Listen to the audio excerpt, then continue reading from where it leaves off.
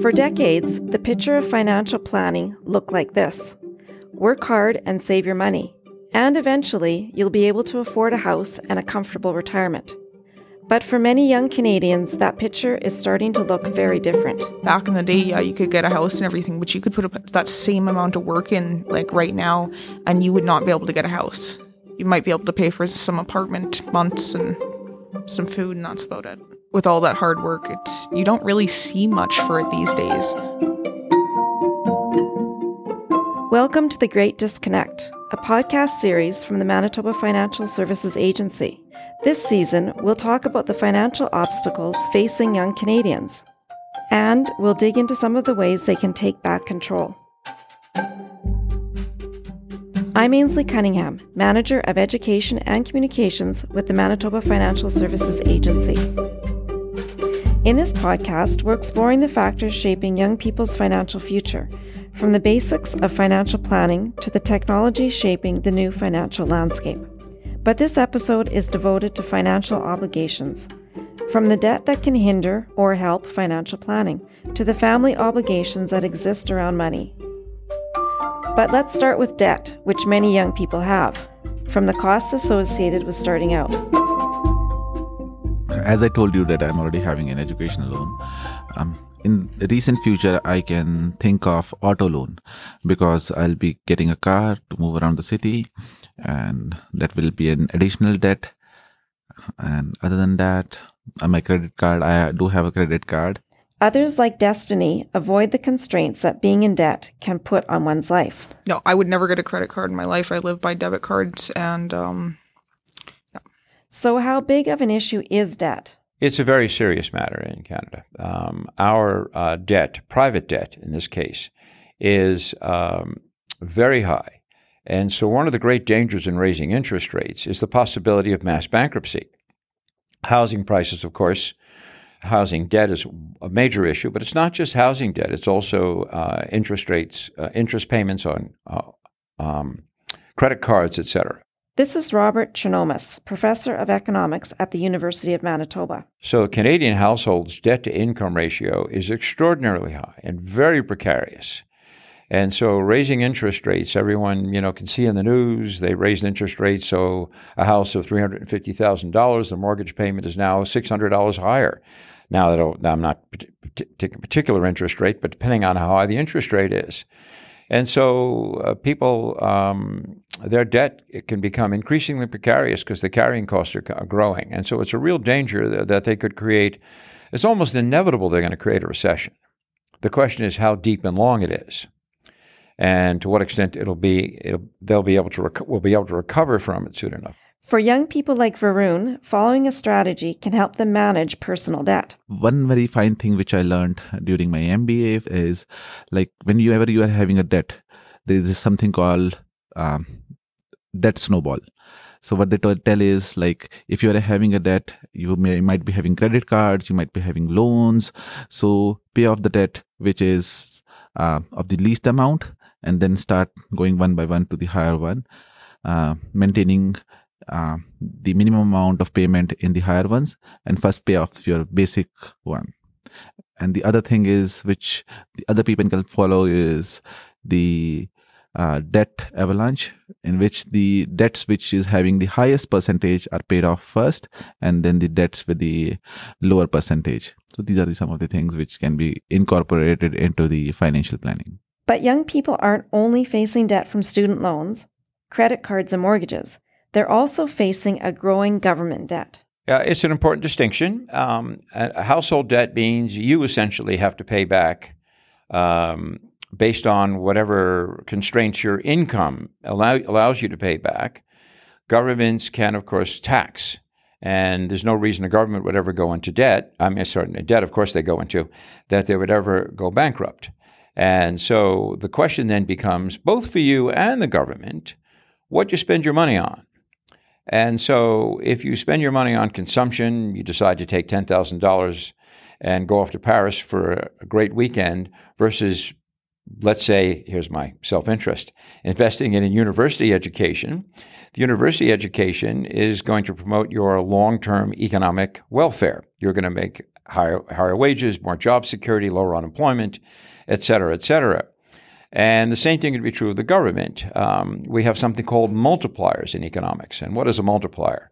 Well, if you cut taxes or increase government spending, what's the impact going to be on the economy? And the multipliers tell us that government spending, rather than cutting taxes, brings a much bigger multiplier.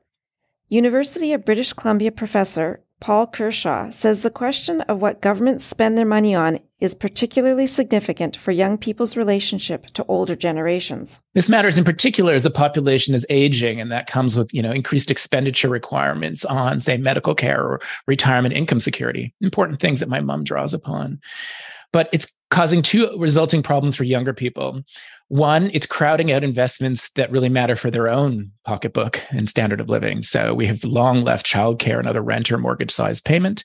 I'm so delighted that the $10 a day branding that Jen Squeeze created for a national childcare recommendation has been taken up by our federal government, which will make a really big difference, saving the generation raising young kids thousands of dollars in childcare costs. But we're doing all of this in a context where we're leaving larger government debts for younger Canadians. A young person under 45 today will inherit a government debt that's 3 times larger after adjusting for inflation and economic growth than did a baby boomer when they were the same age. So debt can be a problem, but being able to take on debt can also shape a more stable financial future, including for people like Varun, who's using a credit card as part of his financial plan. And because I have to build my history, because I don't have a history of a financial history over here in Canada, and I have to build one. So that is a necessity. And one thing is, like, if you have a financial history, maybe you can have a lower percentage on your future loans. Maybe that you can use those loans to build off assets. So you can buy a new house, and think about that. You have to pay lesser interest rate on that house, and you have increased saving. For some young people, being able to borrow allows them to pursue a more stable financial future by starting their own business, a path that's also in line with their values.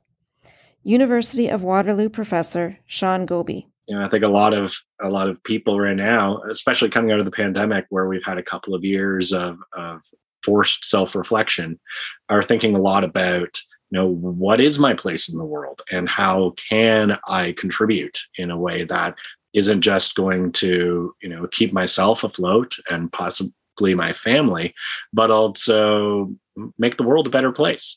But Goby says this path isn't always straightforward, especially for those who don't have a financial cushion to fall back on. I'm at a very entrepreneurial university at the University of Waterloo. The advice that often comes from professors and folks who run our incubator centers is like, this is a time for you to follow your passion, follow your idea, and try something new.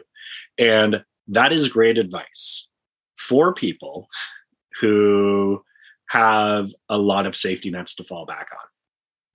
It's terrible advice for the first generation university student coming out of a house full of poverty and personal experience of marginalization, because that's the advice that takes someone who's already on the edge and pushes them off.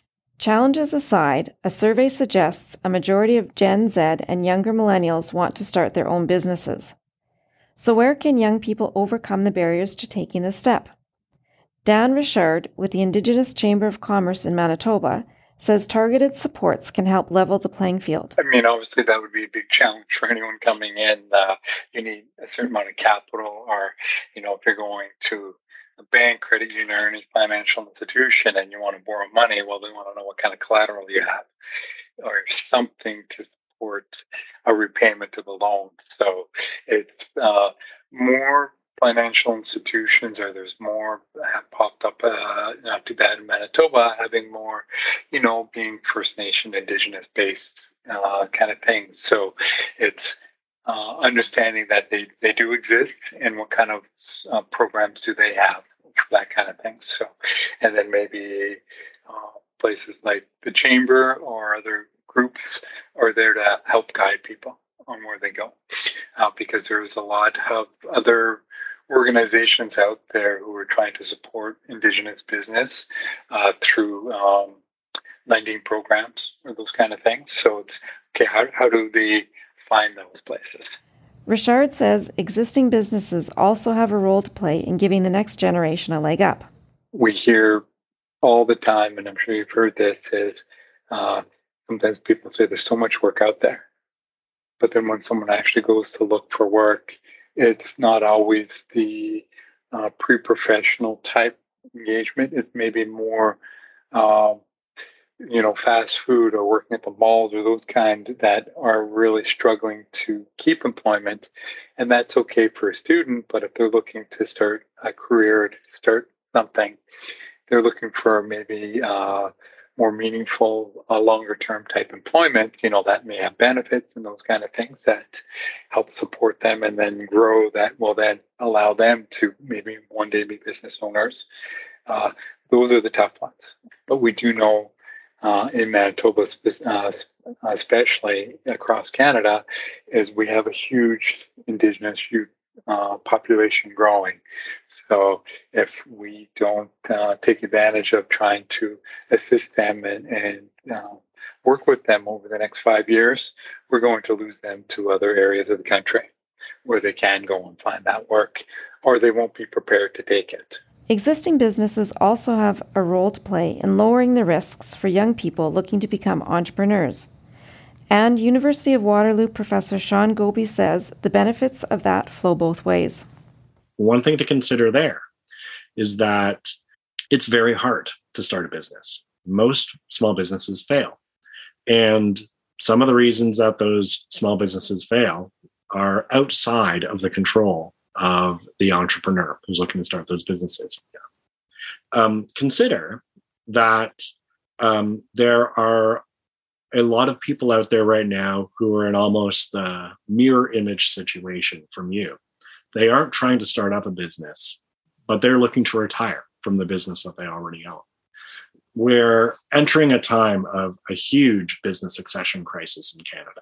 And it's often very hard to find people to take over a small business who are interested in keeping it going and not just selling it for parts, and are embedded in the communities in which those businesses are embedded. So, if you're thinking about doing something entrepreneurial, don't just think about starting something for yourself, but also look around and see, is there a business in my town who's working an area I'm interested in where I could maybe approach the owner about potentially buying that business when they're ready to sell, or apprenticing under them to be able to build the skills and connections to take it over sometime in the future.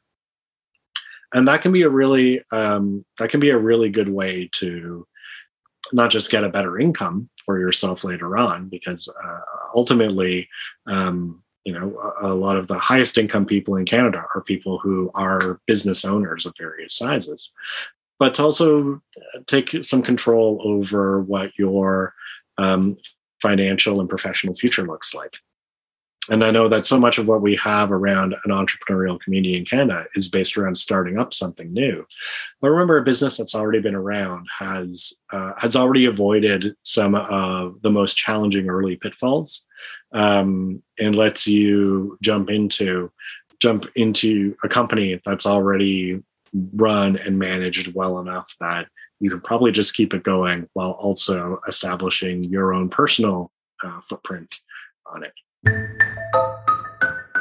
These aren't the only intergenerational conversations that shape young people's financial future. So when I got my first job, I was in Canada here, and I remember speaking to my dad. For people like Angela, the generation she's learning from is the one closest to her older family members. And he said also, Angela, you're starting a career, you're starting a life, you should definitely give to the community, pay, as Christians, we pay 10% to the work of God and just spiritual and faith-based stuff. And he said, remember to do that, and also save and plan for the future, because we're not always at the end of the day, you're now becoming an independent person, and so you should be able to fend for yourself without going broke. So you don't want to earn this amount of money and then in a couple of days or weeks or months you're without anything. So you should definitely have a plan for yourself and try to remember all these things as you go along life, because as you earn, it gets easier and easier to just relax and slack. But at the end of the day, when you have these things at the back of your mind, you remember where you're coming from and also have a plan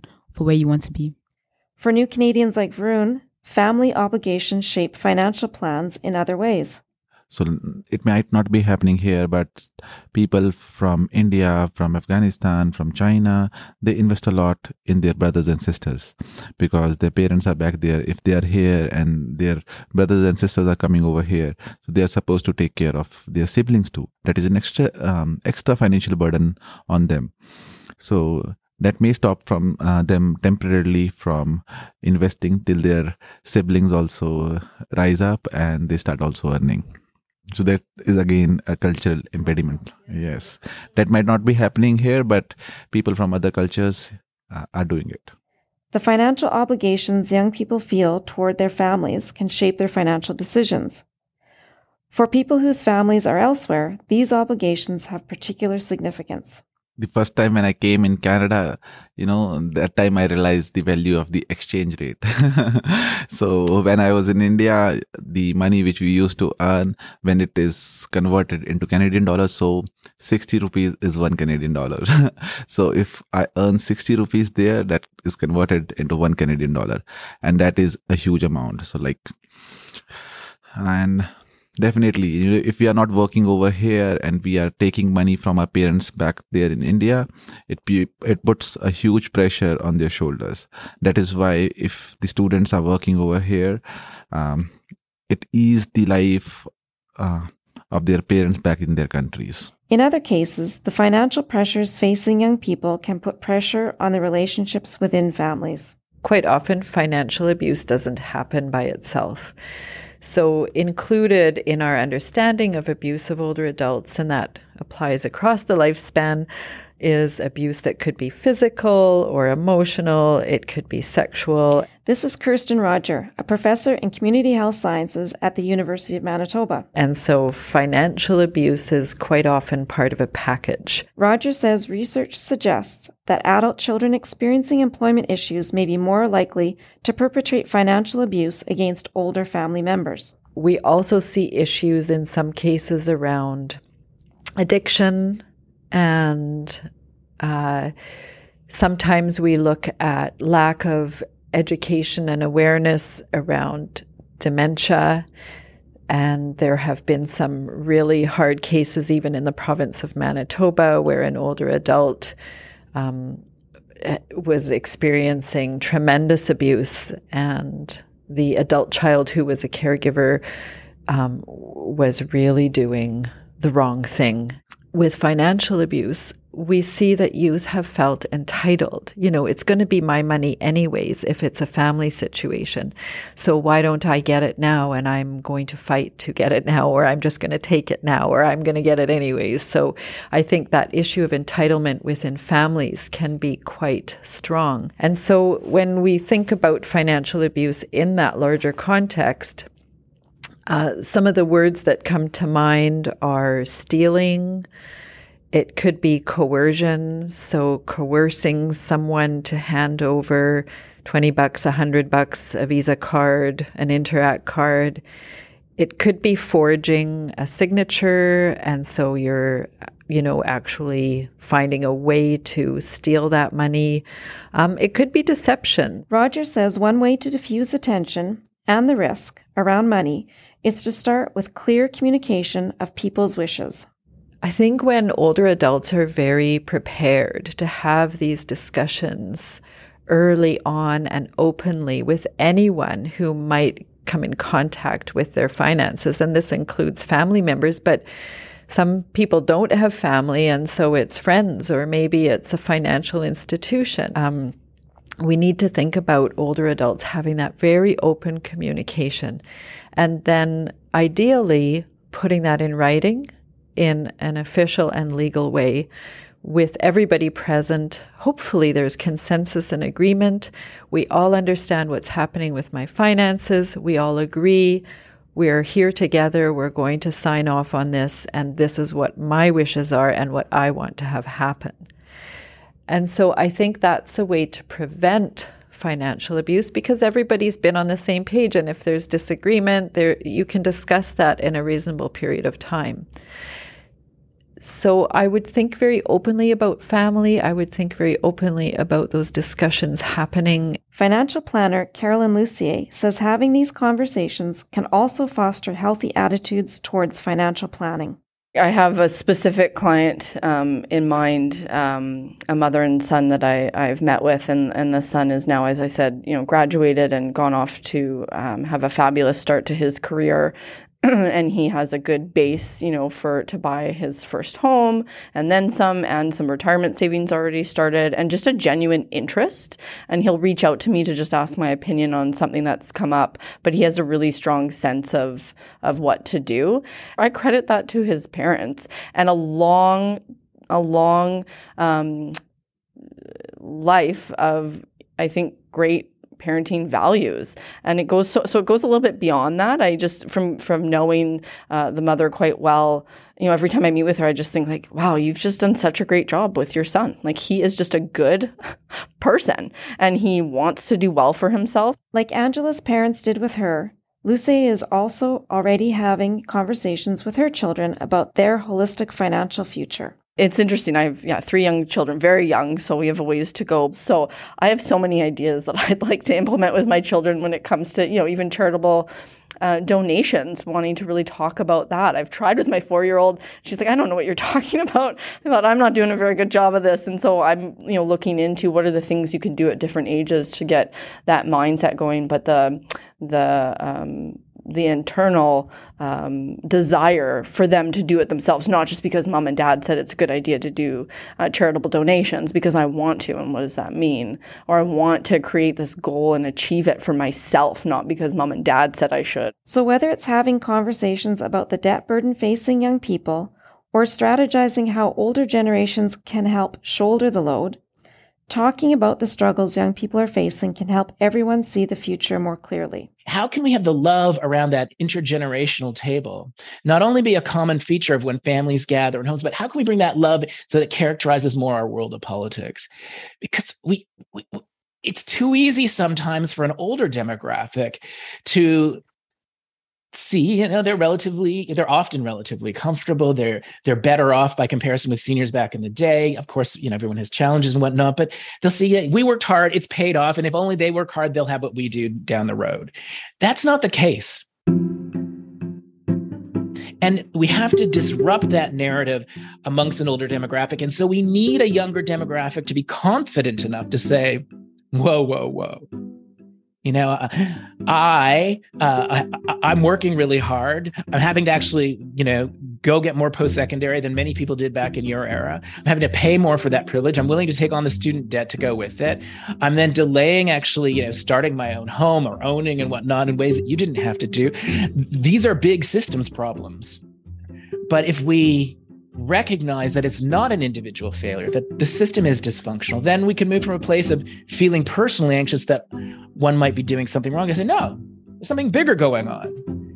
And while individuals alone can't work hard enough typically to get themselves out of this dysfunctional system, we can come together and use our voices as citizens, young and old alike, to say, let's fix the system. That's it for this episode of The Great Disconnect. Thanks for listening. Next time on the podcast, we'll hear about how some young people's financial struggles have them looking to technologies like cryptocurrency. It's hard to be young because gas is through the roof, rent is through the roof. And this is another thing, again, this goes back to the FOMO. The reason you have to look at the root cause. Why are people so emotionally vulnerable that they're susceptible to FOMO? High student loan debt, high unemployment, stagnant jobs, soul-crushing inflation. And so I've come along and I tell you, I've got an amazing opportunity to help reverse your entire life because you're tired of being poor. All you need to do is buy my digital thingamajiggy, my crypto, and hold it, hodl it. We're going to the moon and I'm going to be your financial salvation. That's next time on The Great Disconnect.